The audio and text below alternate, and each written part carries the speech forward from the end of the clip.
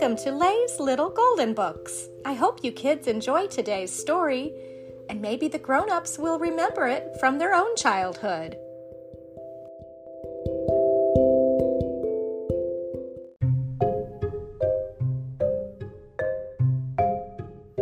Walt Disney's Donald Duck's Toy Train, told by Jane Werner. Pictures by the Walt Disney Studio, adapted by Dick Kelsey and Bill Justice from the motion picture Out of Scale, a little golden book originally from 1950. Donald Duck had a new toy train in his backyard, and it was a beauty too.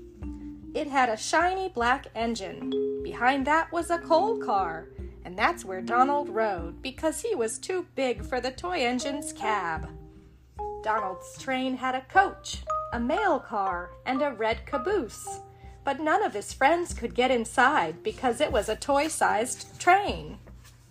There was a little station beside the track. Canyonville, the station sign said, and around the station a little village spread with houses and churches and stores. Only nobody lived there because it was too small, and that did seem too bad.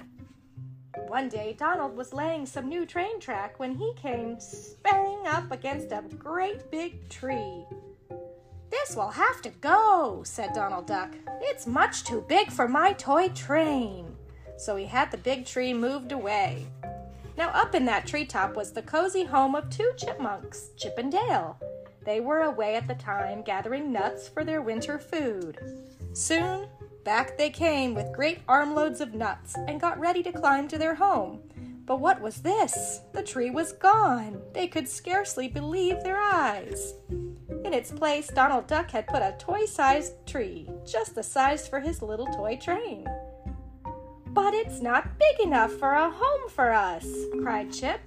"No, sir," cried Dale. Well, this was a fix. Where could they live? The two sad chipmunks sat and thought, but that didn't get them anywhere. So they started slowly walking down the railroad tracks. Soon they came to the train where Donald had left it. "Looks like fun," said Chip. "Let's go for a ride," said Dale. So they hopped into the engine cab, which was just their size. They stoked up the little fire with a shovel full of coal, and away they chugged down the track. They roared through tunnels, up hill and down dale. It was really a wonderful ride. Soon they came to the town, and they rang the engine bell and pulled on the brakes and stopped. "Quite a town," said Chip. "Let's look around," said Dale. So they rattled the doors of the little stores, but no one was there to sell. They knocked at the doors of the little houses, but no one answered their knocks. One little door, though, swung open at their touch, so Chip and Dale walked inside. Inside the house they found chairs and lamps and tables and beds, all exactly chipmunk size, so Chip and Dale moved right in. But not far away, a danger marched. It was Donald Duck, and Donald Duck was mad. "Someone has stolen my train," he fumed.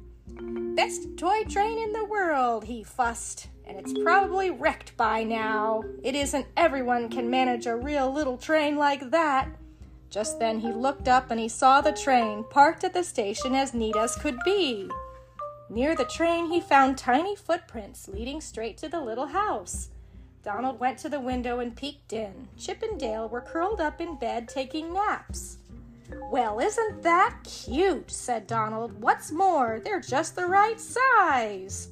So Donald made friends with Chip and Dale. He delivered tiny bottles of milk to their door and teeny loaves of bread.